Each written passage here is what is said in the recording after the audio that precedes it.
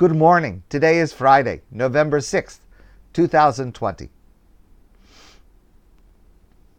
We've referred to this verse and this passage a couple of times this week, but this morning I'm going to share a different insight that it holds for us. Vayashkem Avram baboker.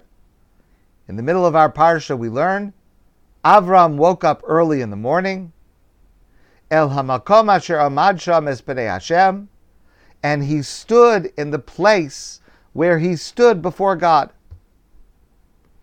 Our sages tell us that with this line, Avraham is standing in prayer, the Amidah prayer, not necessarily those words because the words were written later in history, but the idea of standing in prayer and the fact that we call that prayer the Amidah prayer because it is standing, because the main part of that prayer is that we recognize that we are standing directly in God's presence.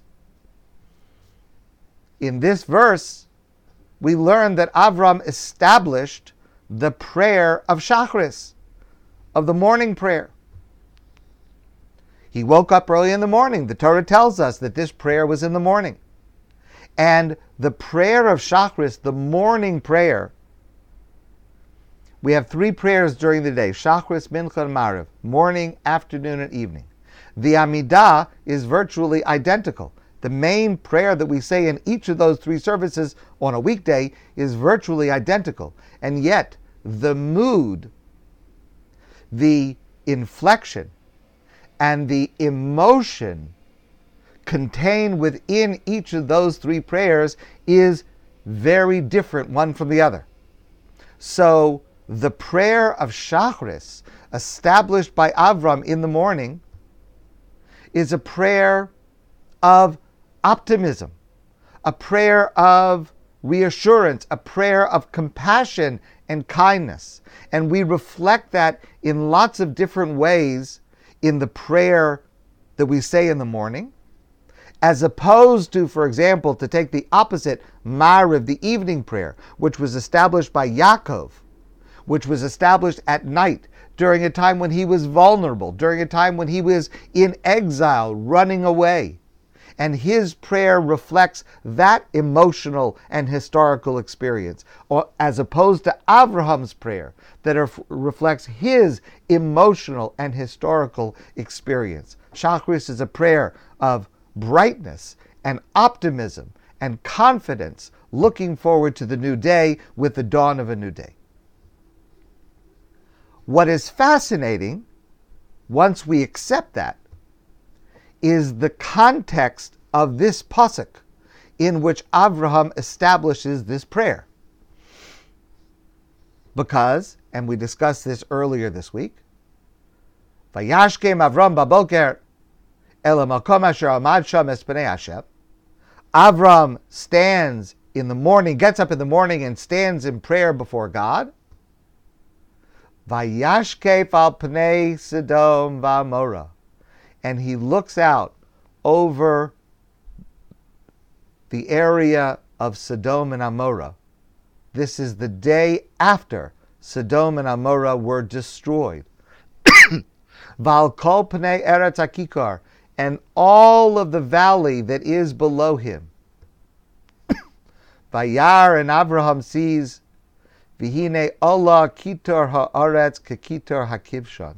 The smoke rising from the destroyed cities of Sodom and Amorah is like the smoke rising from a furnace. This prayer is the day after Avraham had stood negotiating with God to try to save Sodom.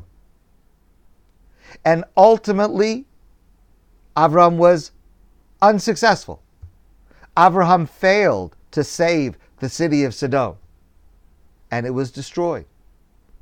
And the next morning, Avraham gets up, he stands in prayer as he is looking at the evidence of his failure from the day before and the utter destruction that surrounds him. Avraham, what does he do? try to imagine for a moment what it must have felt like, just in human terms, to intercede with God, to have the holy chutzpah, to argue with God that he should save the people of Sodom, and to have this encounter with God where they're negotiating if they're 50 people and they're 40 or 35, if they're 10 people, and what kind of people, as we discussed last night, and to fail. He didn't get what he wanted. And then how is it possible for him the next morning to stand and not only to offer, but to institute for all time, to establish for all time a prayer of confidence and optimism and compassion? How is that possible?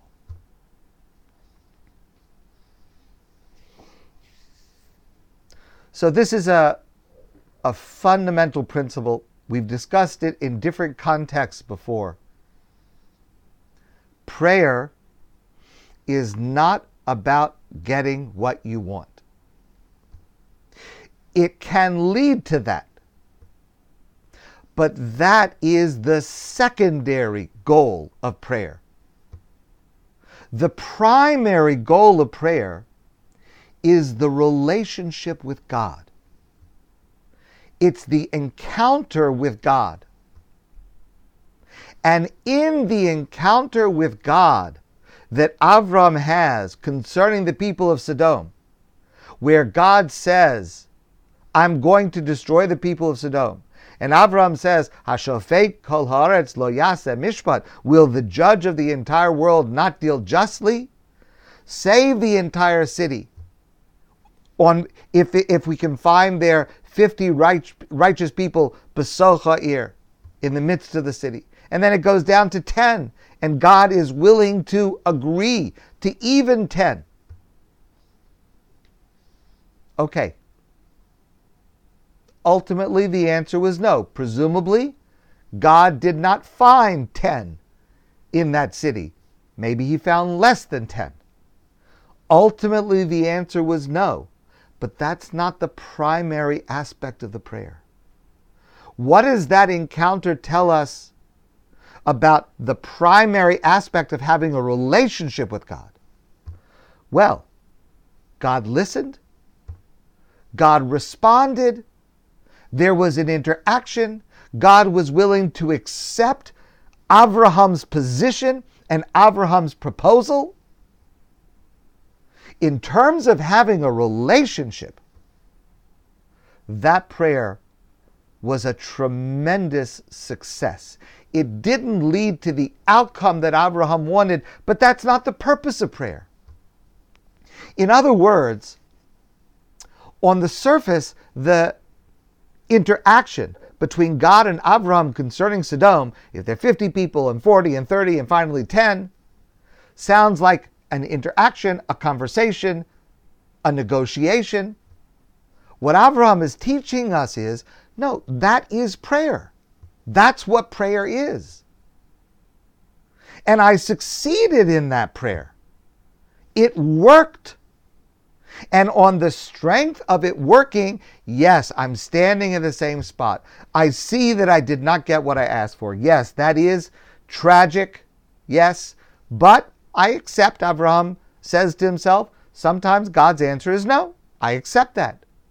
But the ability to have a relationship, the ability to wake up in the morning and to address God, and that God is listening and that God will respond, I'm absolutely convinced.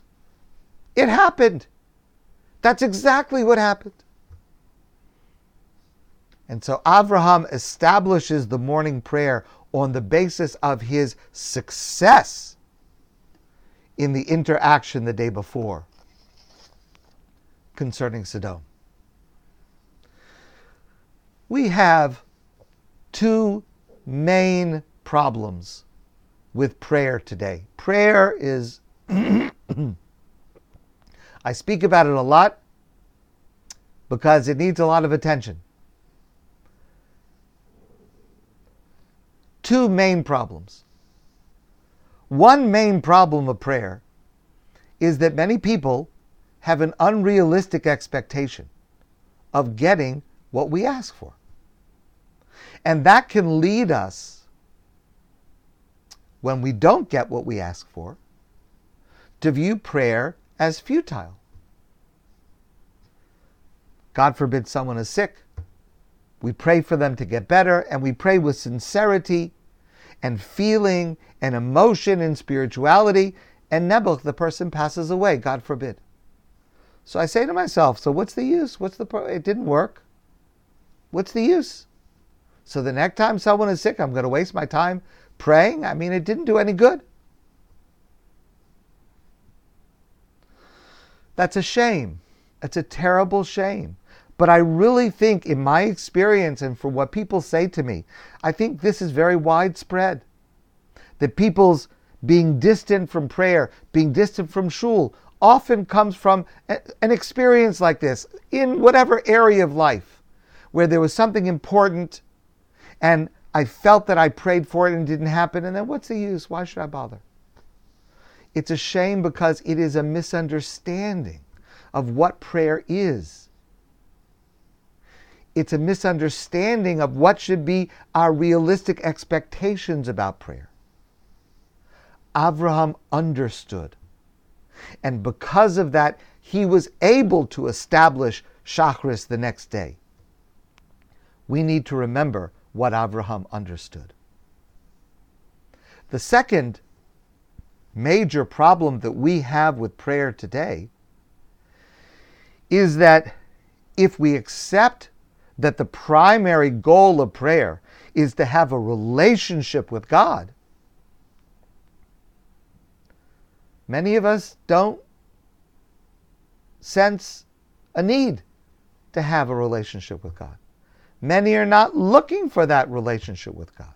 For many people, that is not something to work towards.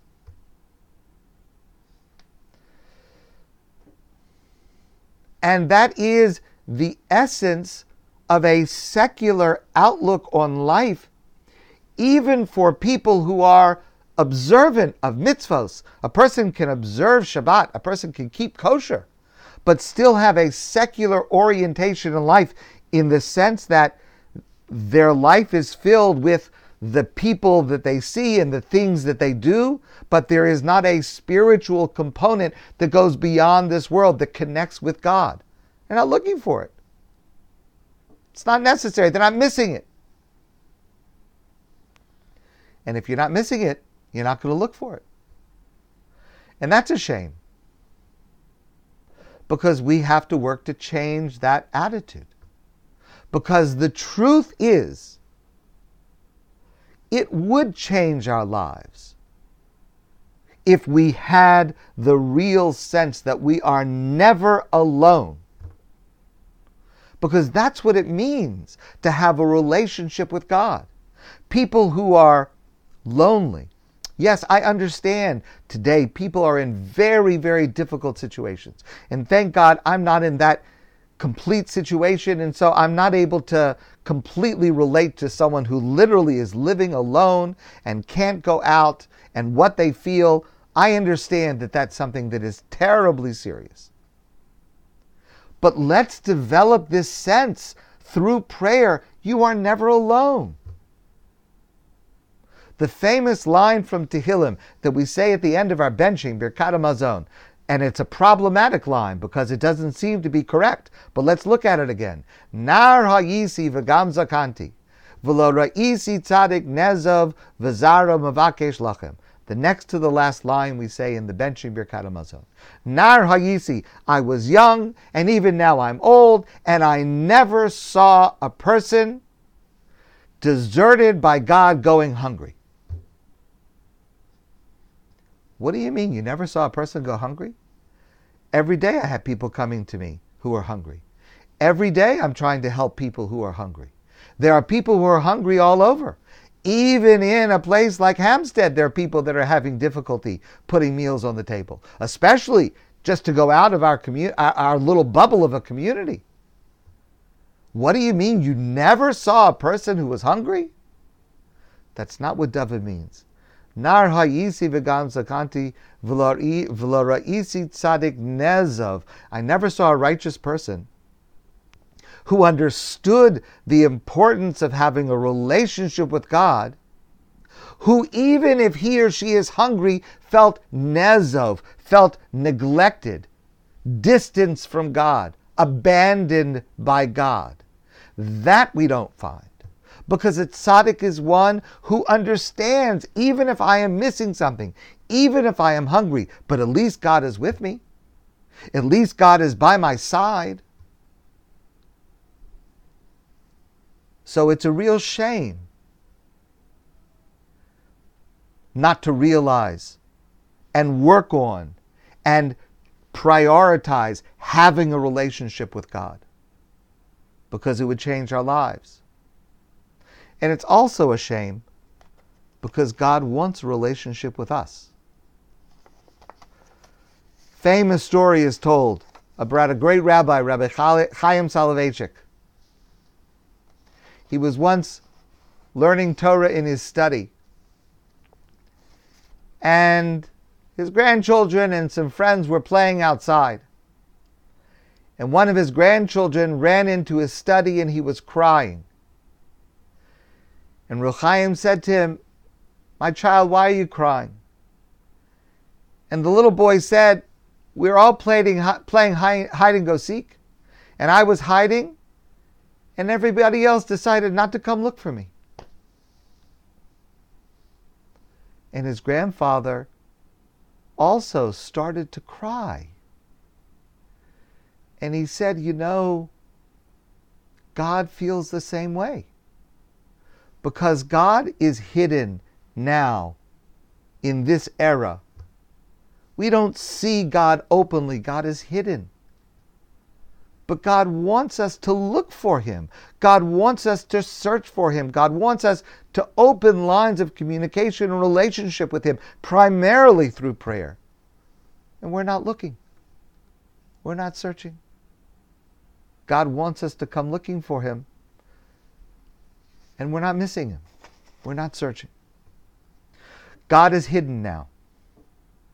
But the mitzvah of prayer, especially as established by Avraham, and especially within the context of this specific prayer that establishes Shachris, God wants us to seek God and wants to respond to us, just as He responded to Avraham. That's the lesson we need to take from the first prayer where Avraham intercedes on behalf of Sodom, and then the second prayer where, in spite of failing at that task, Avraham succeeds in establishing the confident, optimistic prayer of Shachris. My friends, I wish you a great day, a wonderful Shabbos, and I hope that all of us are able to share and drink up the attitude towards prayer that we learn from Avraham in this week's Parsha. Have a great Shabbos.